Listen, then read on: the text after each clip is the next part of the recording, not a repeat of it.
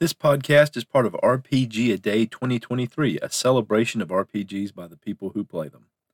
I'm using the keyword prompt provided as a part of RPGaDay to inspire brief story beats in the campaign world of the solo RPG I'm playing. These will be very short, and I will also be grouping them in batches of 10 to release throughout the month and as one big podcast at the end of August. So they can be listened to every day or in smaller amounts or even in one sitting. For more about RPGaDay or my campaign, stay tuned after the story or check the show notes. Day 23. Keyword coolest.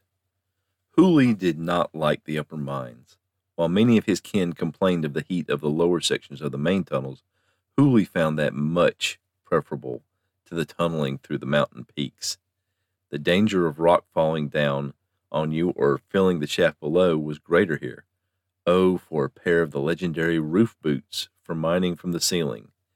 And the tunneling in this section was much nearer the outer wall of the mountain. The cold of the perpetual winter at the top of the God's Ridge came through to even the lower parts of the mountain. Here it was bone-chilling, even for a dwarf. Still, their shaman had said there was value here, and Hooley had found many unusual gems of varied size and quality. A swing of his pick created a rather good-sized fissure in the rock face. He smiled, pleased with the blow, until it began to spread rapidly. Hooley retreated, barely escaping as a large section of the mountain collapsed into the tunnel. Through the narrow opening at the top of the pile of rocks, he could see light come through, and he felt as much as heard the wind. He had breached the mountainside, but how? He shouldn't have been that close. A cave, maybe? As he shivered and an earthly howl filled the cavern, a different chill went through his skin, and a scrabbling sound of moving rock sent him to flight, pick, shovel, and gems forgotten.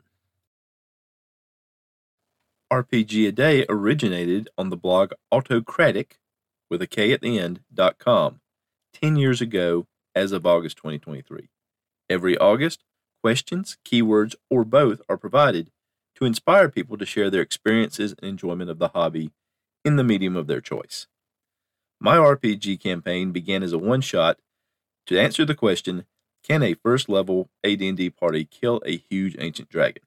I did this in episode 39, Enter the Dragon, of my podcast, and was inspired to continue on in that world. It has been part of my podcast ever since. I believe these RPGaDay minisodes will stand on their own, just as glimpses into a fantasy RPG setting. If you'd like to know more, I encourage you to explore my back catalog from episode 39 onward.